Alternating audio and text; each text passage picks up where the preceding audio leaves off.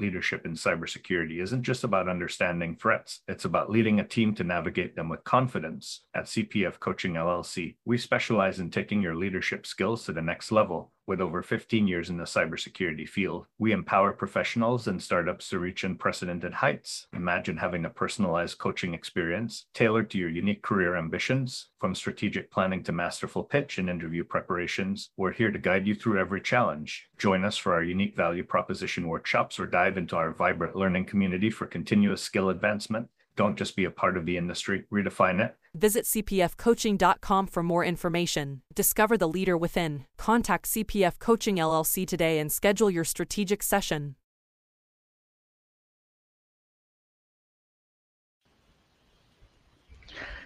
Hello, security people. As you can see, it's just myself. Renee Smalls isn't here today, but welcome to Breaking into Cybersecurity. Today we have Jim Rabuck, who has a very interesting, did I pronounce that right? Rabuck. Sorry about that. Rabuck. Jim Buck. That's what Jim it sounds Buck. like. Who has a very interesting story.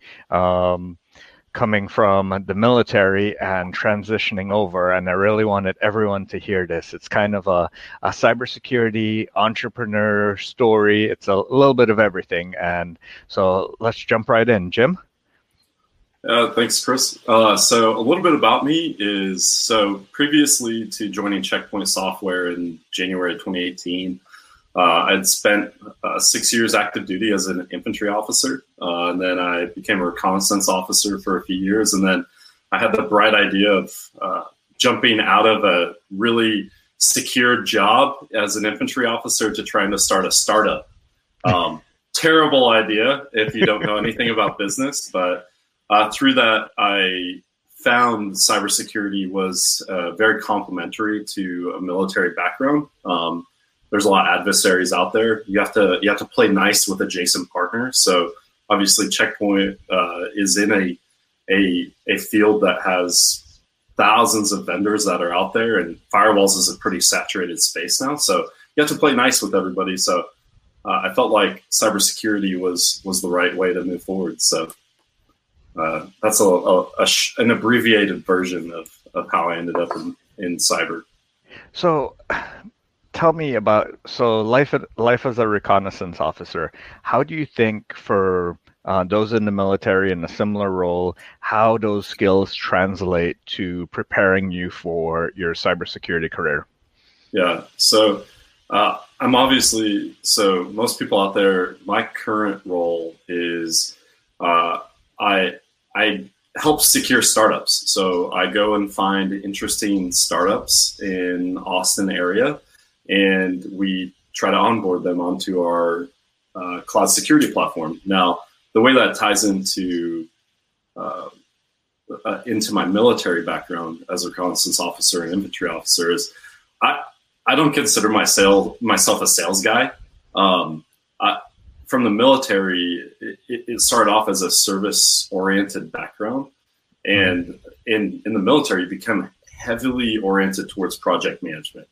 It's what's the goal, what's the mission, what are your key tasks, what is the enemy situation, what is your friendly situation, what intelligence do you have, what is the commander's intent, and you bring all these down and you boil it into a project or a mission that you have to execute against. And where that plays into cybersecurity is now, for most of you who don't have a military background, all missions are planned off of a 5-paragraph operation order. First is situation. That situation consists of, give me, what is the environment? What is the context? Provide details about what's going on. So in cybersecurity, what that is my first discussion with most customers is that, hey, have you heard about Checkpoint? It's more, tell me about you. What are you guys doing? Provide the context for your business. Tell me what you're trying to achieve. Because ultimately, as I can gather that information and understand the field that you're playing in and the risk that's involved with your business, then it makes it much easier to have a flowing conversation. And then as we progress down this 5-paragraph op order, you have your situation, and then that plays into the mission. and the mission comes forward, and ultimately, what is the mission for this organization, or what are they trying to achieve, and what are the key tasks that are associated with that? And then the third paragraph is execution. All right, how are we going to achieve this in a step-by-step role? Plan, execute, and then lastly, how do we quantify that this was successful? So taking that military background and then specifically reconnaissance, where you're assessing where an enemy's location is, or who a high-value target is, or even where your friendlies are, you're gathering intelligence at all times. Your goal is to say, Mr. Commander, Mr. Boss, whoever is the primary decision maker, what information do you need to make the right decision? So it's not necessarily what you observe, but it's what you're observing as the right information. Mm-hmm. And then how do you pass it up in a effective way? So with all that tied in with the military reconnaissance background, it's really focused heavily on gathering that intelligence, effectively collecting it, and making it valuable to who you're passing it off to. It's ultimately that information has to be valuable. If it isn't, it doesn't really matter. Wow, just thinking about that framework, that could be used from everything from sales to how you're going to tackle an incident response situation to so many different areas within the cybersecurity industry that it really does make you that much more versatile.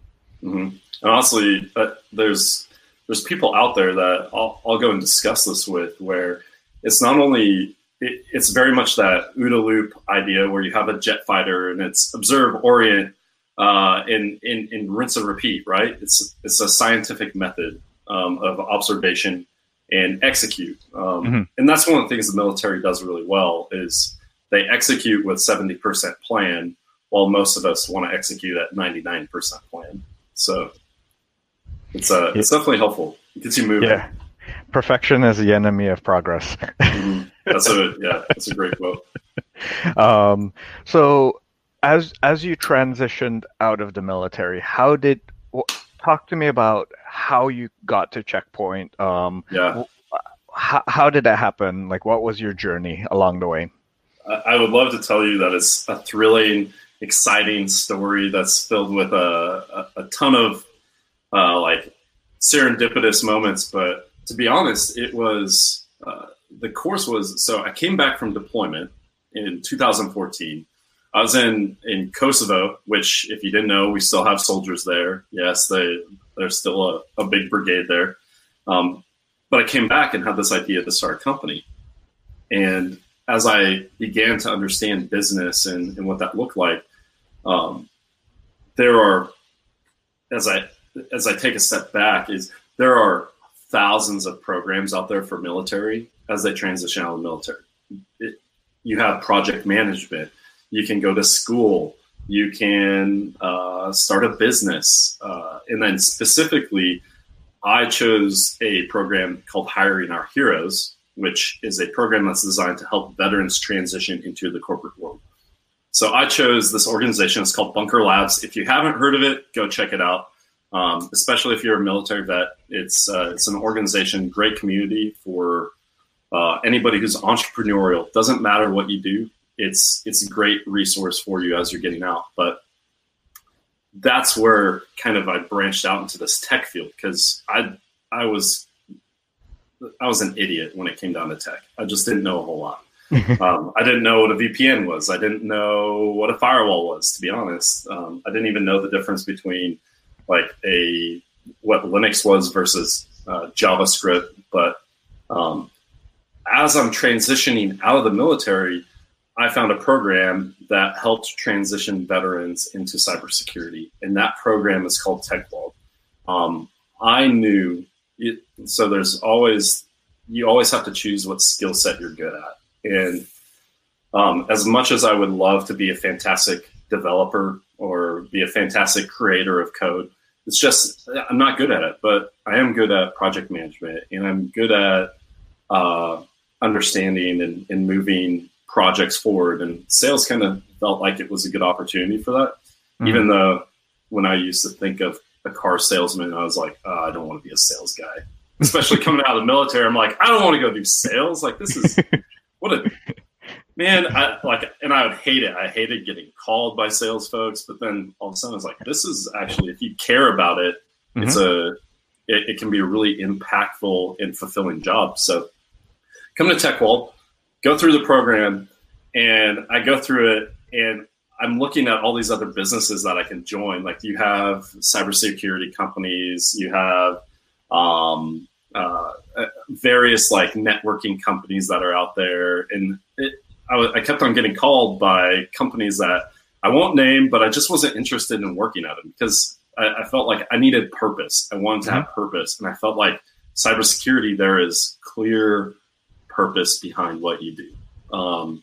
So Checkpoint gave me a call in November of 2017 and said, hey, we want to bring you on, and we're going to throw you into global account manager right off the bat. And I was like, oh man, all right, let's do this. I was like, I don't know anything about business, but I'll work my butt off to make it work. So came in, started working with one of the largest companies in the world, managing the Checkpoint infrastructure there. And man, that was a trial by fire. It was a lot of drinking water through fire hose, but I loved it.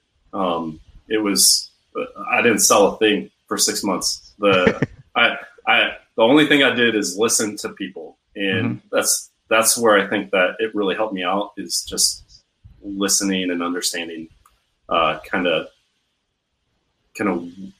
sales is a lot less about projecting what I want onto you. It's more me listening to say, what can I do to help? Observe and orient. Yeah.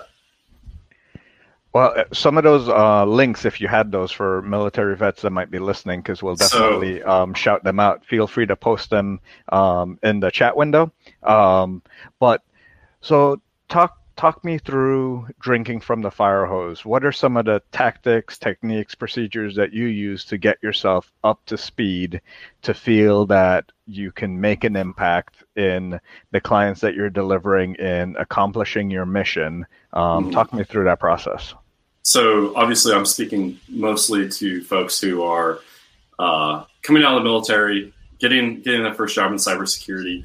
But I also think that this applies to anybody in the profession. Is if you're a professional, the whole idea of being a professional in any industry is growth. What are you doing to grow as a professional? Like, if it's a job, then you don't really care about learning. But in my opinion, if you're a professional in something, you have to grow. And first and foremost, drinking from a fire hose, thank the Lord, I had a fantastic SE. He was a teacher first. And I would say, if out of anything, if you're a salesperson and you're coming in, or you're an SE and you have a dumb sales guy like me coming in that doesn't know anything about security, get the guys hands on. You're not going to get a guy to go provision a firewall. Go get him to set up some firewall rules. Get them to understand networking, and that's really where it started for me. It wasn't me talking about, hey, have you heard about this fantastic Checkpoint product that I know nothing about? I don't know what this port is, and I don't know what's securing, but why don't you buy it from me? Versus, all right, hey, come set up a lab in my room. I want to know how to do this. I want to understand how to provision a virtual firewall. I want to understand what a CASB is. I want to understand what URL filtering is to like a consolidated management framework. And that's what it is it's ultimately, if I was going to put a framework down for it for your listeners, it's learn first, create a plan, understand the foundation of networking and security first. That's the first and foremost thing you can do. And you can go to Coursera to do that. You can do that on Udemy. There's free resources out there that you can go and learn this stuff. Once you do that, then go talk about technology and your technology once you understand it. And put a plan for it. Don't just go out and do it arbitrarily. Set a goal, set a date, put some key tasks behind it, and set no later than this date, I will know how to set up a firewall. I will know how to set up a virtual firewall. So that's what I would recommend to anybody who's going in for my position. Mm-hmm. So it sounds like mentorship from your sales engineer, SE, as you mentioned, was very critical for you. From yourself, outside of the hands-on experience that he put you through, you mentioned Coursera and the self-study. What was your process in figuring out what you needed to learn to be successful in your role? So the military is kind of a funny place, right? If you aren't familiar with the military, the way that it's set up is you have an officer, you have a 22-year-old young man, very young man, comes in, and now he's in charge of 40 soldiers. And those soldiers range from the age of 18, from a private, to his platoon sergeant, who might have been in the Army for up to 20 years. So you could be working with like somebody who's been in the military for up to 20 years, and you're brand new, right? So, and this is also if you know Tim Ferriss, he also speaks of this. He talks about, instead of going out and trying to navigate waters on your own, it's go ask the questions. Go ask your SE. And as an infantry officer, as I joined the military, I went straight to a platoon sergeant. I said, what do we need to do to be successful here? You're the backbone of the military. And that's a really good analogy for cybersecurity as well, is the backbone of the military is the NCO. You go speak to any general officer in the Army, and you say, the NCOs are our backbone. This is who they are. This is what they do. Without the NCOs, this won't work. And it's the truth. And the truth is about cybersecurity or a vendor is that without the SEs, the sales engineers, are the backbones of any vendor. If you do not have their endorsement and you don't ask their opinion on things, I don't think that as a sales team you'll be effective. Unless you have like the most amazing technology that's like, as we say, like changing the entire industry or disrupting everything.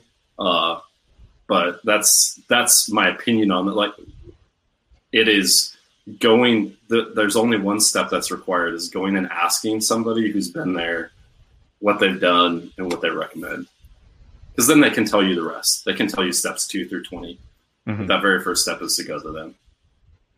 And so now that you're in the role, how do you keep up with the ever-changing industry? What do you do to keep yourself at the top of the game? Do you go to conferences? Do you continued self-learning? What's your process there?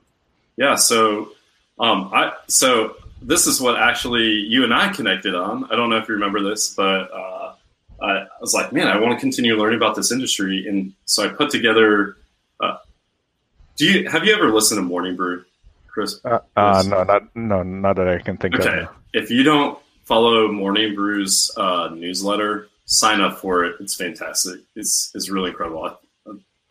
It covers just general topics, but essentially what I did is I tried to go recreate this newsletter that followed the similar path, mm-hmm. where it's what are the new companies that are getting invested in. So your Series A through C companies that get funding, who's been acquired, and then what technologies are coming out. So mm-hmm. I signed up for an alert on Google. So I get a Google alert every day on who's been acquired, who's been funded. And then I go to index.co, and I go and research on a daily basis any news of what vendors are doing. Because in the cybersecurity space, like if you're a small company, the way to win is to partner. You got to partner with everybody because you can't do everything. So you got to get your point solution to fit in somewhere. Mm-hmm.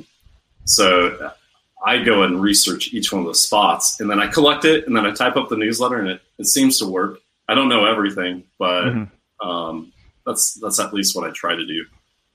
So that sounds like, is that for who you're targeting for startups to reach out to, or is that also for gaining recon on additional technologies, how they work, how they function, so that you can better talk to the evolving environment? So there's a couple of reasons why I do it.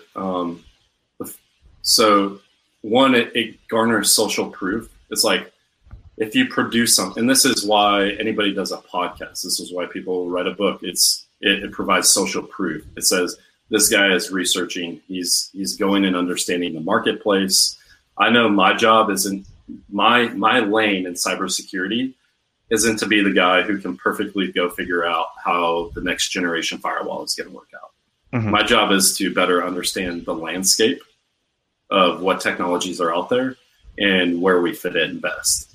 And with that is by developing a newsletter or a podcast, you build out this social proof that says, hey, this guy has researched this. He's spending time understanding that. And then the second part of why I do that is when I feel like I don't want to do it, it's kind of telling me that I am losing interest in cybersecurity, or that maybe I'm just not maybe I'm losing the prioritization of understanding my lane. Mm-hmm. So those are the two main ones. And then lastly, it's fun because I'll send out an email that has this on it, and I get an email back from random people out there that are like, man, this is the best newsletter I've seen. Like, this is fantastic. I'm like, all right, that's great. And then sometimes people are like, I don't know how I signed up for this. Please get me off. And then they yell at me. And I'm like, I'm very sorry.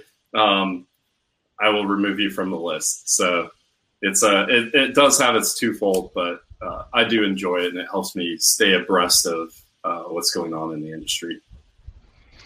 So one of the things I know Renee and I talk about all the time is that there's so many different supporting careers under the cybersecurity umbrella, sales being one of them. Mm-hmm. What are some of the ways you think that outside of that other military individuals can consider outside of sales that you've seen would be a great fit for them within the cybersecurity industry? That's a great question. And I think as you look at the security industry, and as I'm very young in it, I've 2 years now, is my understanding is you have this saturated marketplace, right? So you have vendor, everywhere's a vendor. You go to RSA and people are like throwing things at you, literally throwing things out there. You're like, hey, let me throw this checkpoint thing at your face, and maybe you'll buy a firewall for me in 10 years. But if something that's really fascinating to me is, and Jack will probably really appreciate this, Jack Jones. So here's a funny story for you. I go to RSA, my first RSA in 2018. I'm in San Francisco, been at Checkpoint for all of 2 months, right? Mm-hmm. So I'm taking a couple customers. I'm like, I don't know what the heck any of this stuff is, but let's shoot for it. But I come out of conference and I walk out to the Chipotle out of one of those big old buildings, those conference centers. And I walk in and there's this guy behind me in an Indiana Jones hat. I'm like, mm-hmm. This guy he looks pretty interesting, right? So I was like, hey, are you by yourself? And he responds, yes, I'm by myself. I was like, well, let me buy your burrito. Let me buy your burrito. Let's go sit down. And it ends up being one of the keynote speakers at this event, and it's the CEO. His name is Jack Jones, and Jack is the CEO of a company called RiskLens. And RiskLens does a quantitative study or analysis of risk. Mm-hmm. So I think it's and the reason why I tell that story is because most people begin to think of it's always like throw the vendor solution at it, go fix it with hardware, as opposed to addressing it from a business issue, saying, okay, our business, what risk are we willing to assume with this specific project? So mm-hmm. You might have a breakout location, and it's going to cost you $20 million to secure all these breakout locations, but the risk of if it's infected is, or if it's like hacked, maybe it's only $500,000, maybe it's $200,000, and the idea is you start measuring that risk to reward to what needs to be secured, what doesn't, and his company is addressing that through, I assume, probably regression. I'm in my MBA right now at Rice, so I'm learning about mm-hmm. data analytics. So I'm all about this right now. Mm-hmm.